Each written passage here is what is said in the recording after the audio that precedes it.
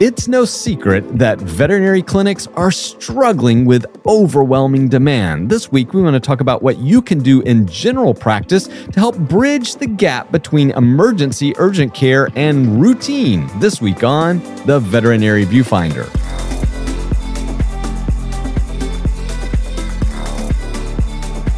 Welcome back to The Veterinary Viewfinder, the podcast that tackles the toughest topics in veterinary medicine. And a tough topic is, how do we deal with the increased demand for our services? In fact, most clinics are just drowning in excess appointments. They've got clients waiting for weeks or months. They've got people showing up and sitting in the lobby for hours. How can we manage this? How can we get through? This week, we want to talk about some of the strategies that we are finding helpful across the country. But before we get into all of those strategies, as always, I am one of your co-hosts, Dr. Ernie Ward. And I'm registered veterinary technician, Becky Mosser. And Becky, it seems like this story isn't slowing down. I mean, I thought by now, as we entered into the latter half of 2022, that maybe things would shake out and sort of normalize, but that's not what I'm hearing. How about you? Well, right. I mean, we just did this podcast saying, like, careful, everything's going to swing. And we are worried about that. But in the meantime, our listeners are like, yeah, we can't wait because our emergency clinics not taking new patients, or our emergency clinics are overwhelmed.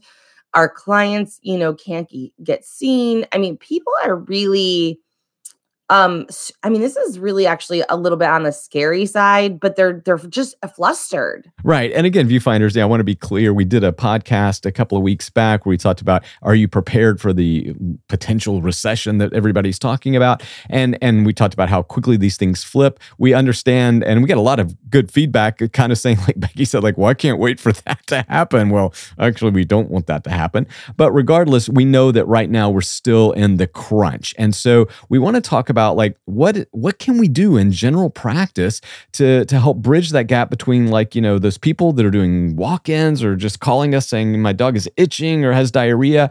I mean, are we just sending them to the emergency clinic? Because Becky, that's not working. We're still hearing so much of that we really wanted to talk about what you could do simply maybe to try to help ease some of that pain. It's funny, I think this is an area where we shadow human medicine, right? And it's like this. Human medicine has solutions for this, and they're called urgent care visits and, right. Urgent care centers. There are branches off of emergency centers that are for less urgent visits, right? And then we have ambulatory services for those that need to get right in when they're triaged. And so I feel like there is a chance that we are or need to shadow human medicine in this sense. And I think, for me, one of the biggest things I think is a gap in our area is the urgent care appointments, the urgent care facilities. Right. And so sometimes, viewfinders, it's how we allocate our human resources. And I hate that terminology, but how we allocate our doctors and veterinary technicians and even CSRs and managers, right? So where are we deploying them in our appointment scheme? And so I think traditional thinking and how we've done it historically is that, okay, we take appointments and everybody is kind of fielding that, right? So you go and deal with appointments, or maybe you deal with surgery, or maybe you deal with in-house treatments, right? But that's kind of the confines of where we go. And what Becky is proposing is, well, maybe you take a little subset of your team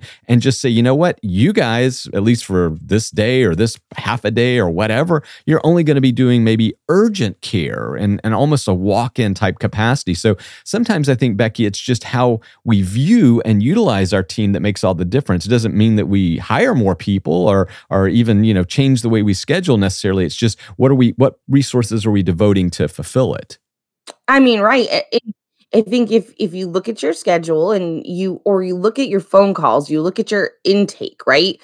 If there's a demand, if you're getting 5-10 phone calls a day that needs to be seen that day or the very next, then there probably is room for you to consider how your staff is being utilized. And right. I know we say this all the time, right? But you probably, I would suspect that the majority of clinics could utilize their technicians in a more efficient way to free up a veterinarian that would be able to knock out some of these appointments, see some of these appointments. I think, like you said, this is where telemedicine or teletriaging can come in and decide if it is urgent. But I think we could cater to these guys if we really started looking at some data. Right. And I want to get back to that tele or remote health aspect, Becky, in just a second. But I think also, viewfinders, it's a matter of setting expectations for your team as well. And so one of the things that's most frustrating in general practice is you show up, right, the day before, you look at the schedule and, oh, you've got a bunch of puppy visits, right? Or you've got a couple of spays and neuters. It looks like a pretty,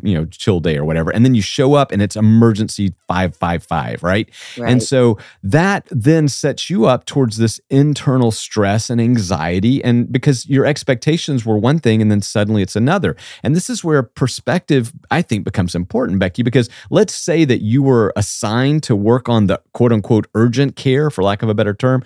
Well, then you go in saying, okay, I expect a wide variety of whatevers, right? As opposed to being blindsided or somehow, hip checked by this other, unknown entity. I hope that made a little bit of sense.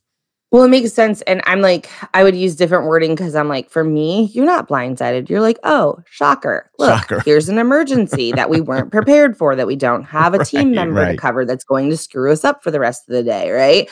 So for me, it's sort of one of those things where it's like so predictable. Why don't we find a way? It is truly almost insanity, right? Because it becomes so predictable that you can put money on it that this is what's going to happen. So again, we don't have an SOP, or we're not prepared for it. So it ends up being kind of something that takes an emotional, mental, or even just time toll on the clinic. Whereas I think we could be more prepared and say, okay, since we know this is going to happen, here's what we can do. Right. And Becky just said something a second ago that I want to revisit, because it's looking at the data. And so I think, viewfinders, this conversation has to originate if you pulled your records, you looked at your appointment schedules for the past couple of weeks, and you saw that every day you saw like 4 emergency type things, right? And again, we're not talking about like gunshots and hit by cars. We're talking about like, the person who just showed up with an itchy ear, right? Or whatever. So if you collect that kind of data, that tells you that the demand is there, right? It's already happening. So now you can shift your perspective and maybe reallocate your team to handle it more efficiently. I think, Becky, that's really all we're trying to say here, is that if the data supports that you're already seeing it, then you need to try to correct it or help as much as possible. Yes, I think so. And, it makes me think too about, I'm not trying to take a hard left here, but while you were talking, I was thinking about how your clients expect this. Like, if I am sick and I wake up this morning and I'm super sick, I'm going to call my regular doctor first. And I'm going to say, hey, and they have a certain number of appointments set aside for that day if you really, really need to be seen. And then outside of that, I'm going to go to an urgent care, right? Like, there is ways to handle this, and I'm going to look for that guidance from my regular physician. And so that is the mentality our clients are coming into our clinics with.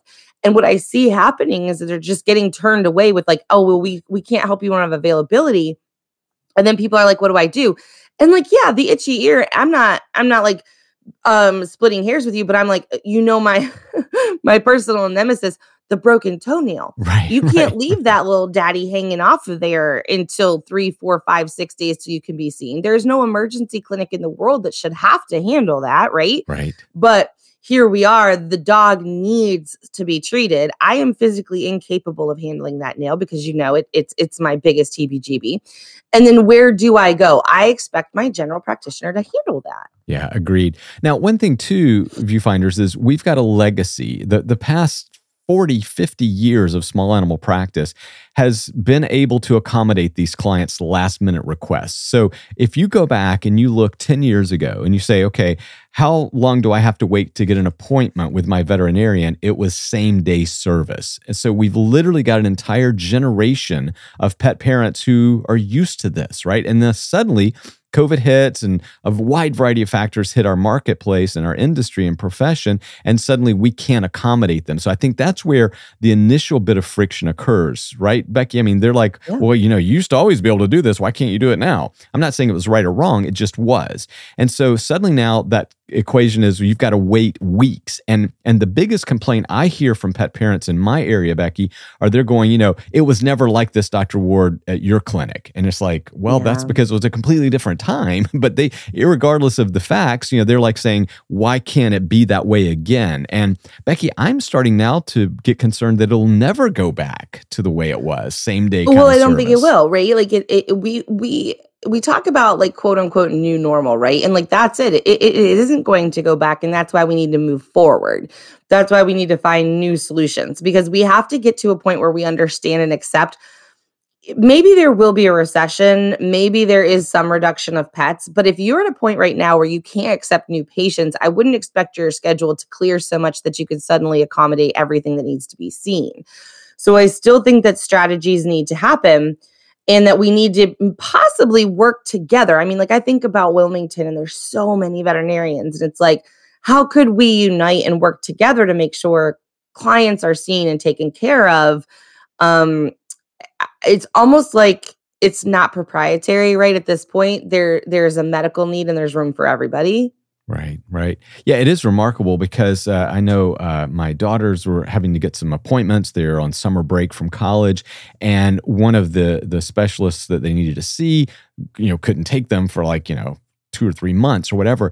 And at the instant that they said, it'll be October, they'll be back in school, they instantly said, well, have you tried Dr. such and such or such and such? So it didn't sound competitive, right? I mean, they weren't like in this era of they're going, oh, you can only come to us. They were like quickly giving us other options. And one of the options did work out for us. You know what I'm saying, Becky? It's like, that's part of that collaboration within a community I think you're seeking. Yeah, well, exactly, right? Because to me, it's like, that doesn't mean I'm not going to call you next time I need to be seen and want to get back on my regular schedule with you. And I think this is it. It's at this point, if I can't help you, then I have to accept that someone else is going to have to, and I'm even seeing more of these walk-in only clinics popping up in more and more locations where there are no appointments. We're just here to be, whether it's you need vaccines and you woke up this morning and you had time off work, you could do it. That itchy ear, that broken nail, or your dog's in dystocia, it's walk in, first come, first serve. And I see this meeting a big need. And I also want to say, from a staffing standpoint, urgent care visits are an elevation for your team. They're more likely to learn skills, experiences that they might not have in just the GP side of things. And I think your emergency clinics are desperately need somewhere to send the itchy ears so that they can handle the splenic tumors. Right. Good point. Well, back in the day, certainly, 20, 25 years ago, there was this concept about using e-slots. And so like maybe once or twice in the morning or evening or afternoon appointments, you would like reserve these spaces where a walk-in, right? An emergency call could come in. And I really never dug that a lot. What we did was, and I think what we're actually talking about today, Viewfinders, is an elevation of the old concept.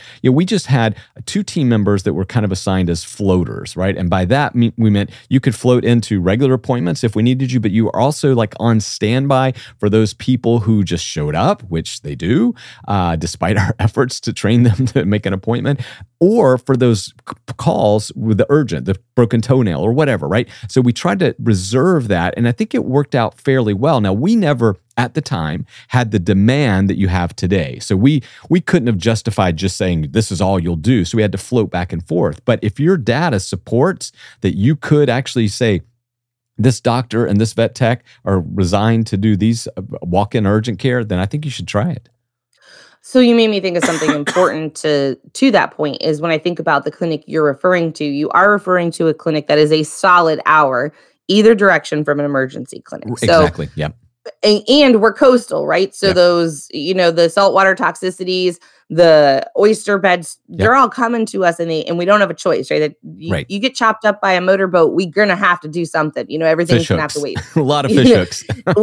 All the fish hooks, right? So that's a different story for us. And I guess that's kind of what I'm thinking about is like, the other part about this is where are you, right? Like, so if you're a place that is like that, an hour from the urgent care visits, or emergency clinics, you had better be thinking along these lines. You had better be finding a way to accommodate these because your patients aren't going to make it far enough, And I'm seeing these emergency clinics not taking any more patients or shutting down or just not having enough staff to do what they need to do.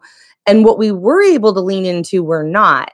And for me, I don't know if this is clinics getting together and saying, okay, Monday nights, we're going to stay open until 9. You do it Tuesday, you do it Wednesday.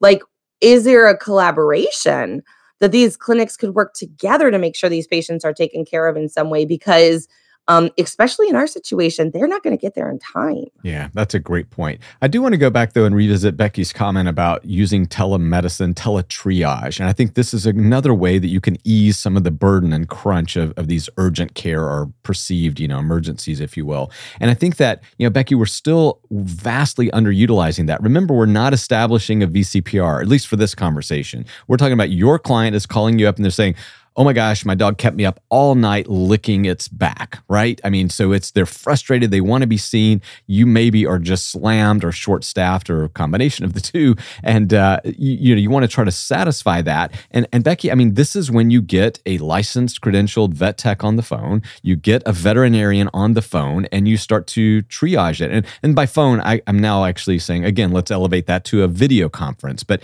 Becky, talk about how you think they could maybe help leverage telemedicine within their own client base to help ease some of this pressure. I think when you were talking, it was making me think of like, well, we're technically already doing that, right? I'm already going to answer the phone. Mrs. Jones is going to explain every single in and out detail of what is going on. Right. I'm going to tell her the 4 or 5 things that I need to rule out. And then I'm going to try to figure out how to get her seen. So like you're saying, can we elevate that one more? And we're talking too about the dogs. It's like, oh, hey, Rufus has his annual hot spot, right? Like we know this dog gets the hot spot every year. We know it's just got to be clipped, clean, scrubbed, and get that spray on there. I feel like it's a no-brainer, and I'm so frustrated that we're resistant and we may not know quite how to work it in. But I guarantee you, this is where I think, working in your teams, because somebody on your team wants to do this. Somebody on your team is that people person, that educator, is very technology driven. And I think this is we're already doing it on the phone, trying to figure out what's going on. We can make this an appointment, charge for it, and clean it up. Right. And again, back in the day, a lot of the resistance to this, so like we'd get those people that would call in and the dog has problematic ears or chronic hot spots or whatever, right? So these cases and these patients. And a lot of times, veterinarians would tell me, well, Ernie, I just can't refill the medication or do whatever. And when they had capacity to accommodate those appointments, I completely agree, right? Yes. But if you're constrained by either your staff or just, overwhelmed with demand, then you may need to rethink that strategy. You see where I'm going with this, Becky? I mean, I'm with you. It's kind of like we're throwing up this false barrier and it's just leading to incredible frustration with veterinary medicine.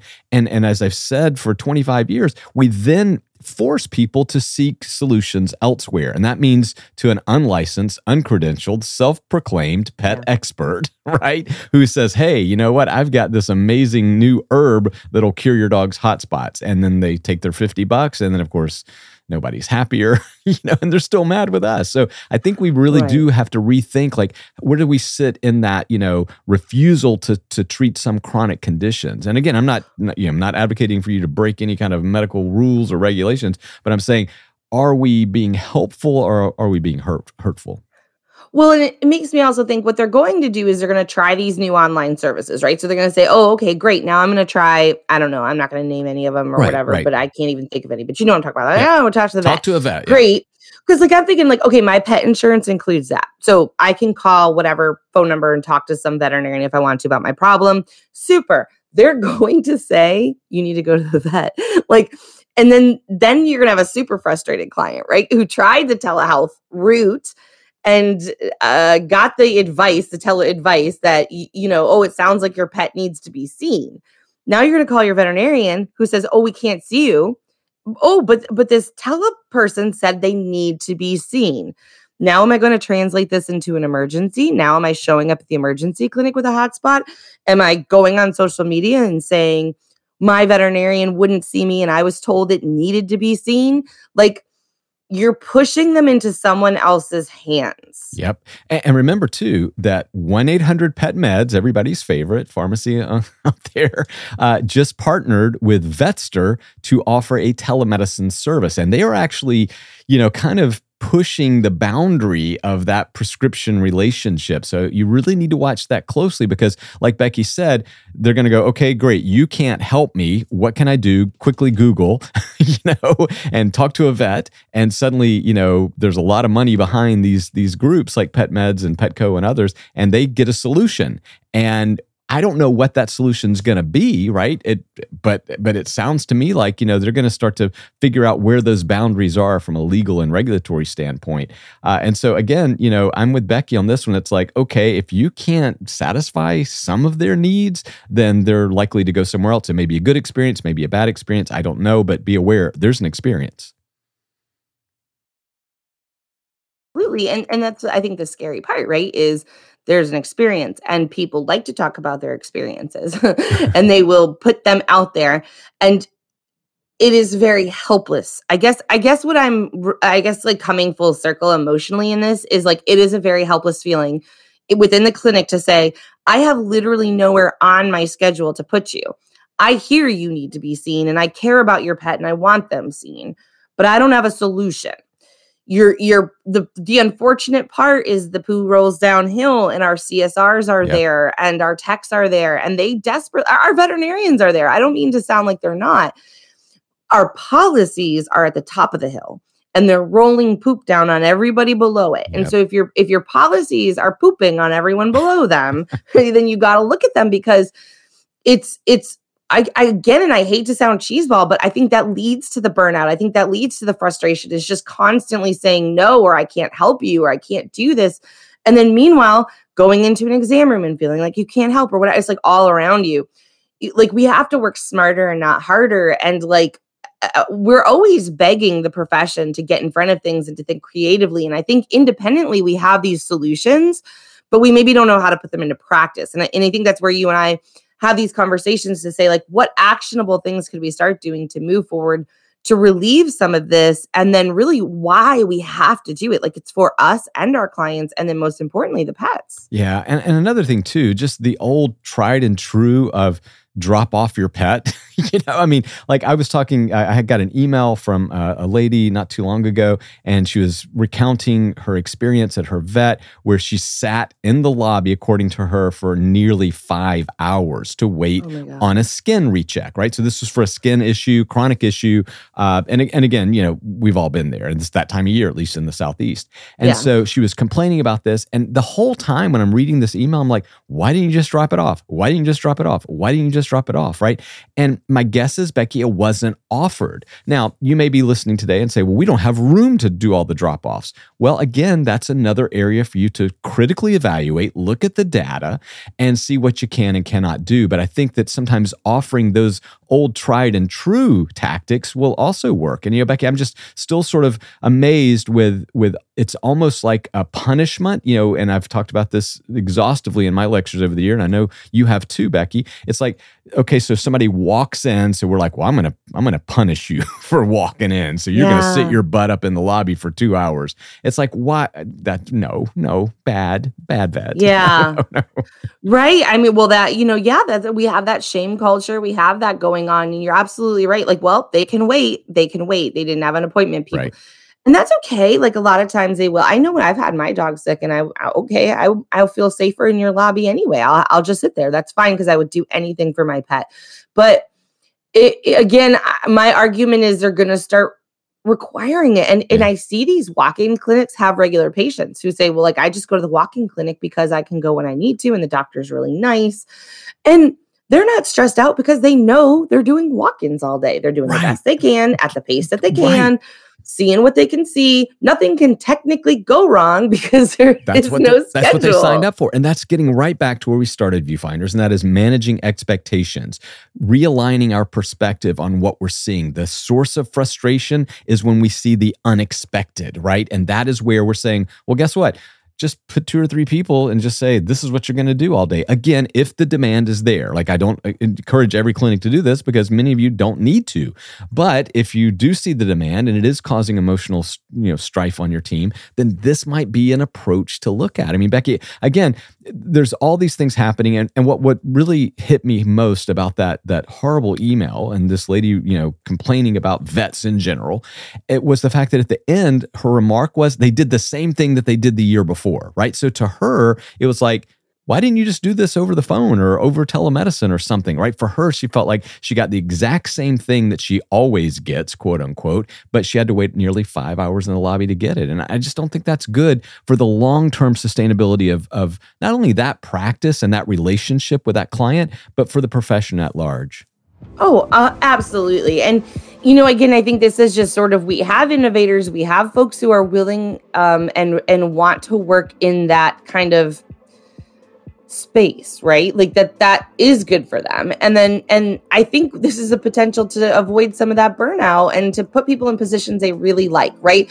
I know a lot of technicians out there who love emergency work, who just can't do the hours, who would be really excited to have some more variability in their day-to-day. I think that this is profitability. I think we can make more money doing this. I think we can keep our clients happier. And however you do it, like it maybe our solutions aren't it. Maybe it's just like you said, a couple appointments in the morning, a couple in the afternoon.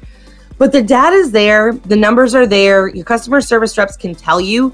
Just take a sticky note and tick every time you have to tell somebody that you see them, that it's an urgent visit. Just get some numbers. And if you don't know what to do with them, go to somebody who loves it and pay them a very fair amount of money for them to help guide you in this direction, because there's so much riding on it. And I think that's why we chose to talk about it, right? It's our patients, it's our staff, it's our teams, it's our professional reputations. As long as you've got vets out there telling people to dangle their cats to figure out their temperament, we may very well have emergencies to deal with. That's a good point. Saying. Well, Viewfinders, what are you doing to innovate this sort of gap of care for urgent needs? I mean, so how are you managing the distance between an annual and an emergency, a full-on emergency? I'd love to hear your solutions out there. Again, we think this is a problem that needs our attention, and we'd love to hear some of your solutions. Yeah, let us know. Are you more on the recession side, or are you more on the we need a whole entire urgent care center built off of our hospital side? You know where to find us. You can reach out on Facebook and Instagram at Veterinary Viewfinder, on Twitter at Vet Viewfinder, and you can email, and that's at veterinaryviewfinder@gmail.com. That's right, guys. Can't wait to hear what you are doing out there in the real world. Until next week, you guys stay safe. Talk to you soon. Bye. Bye. I think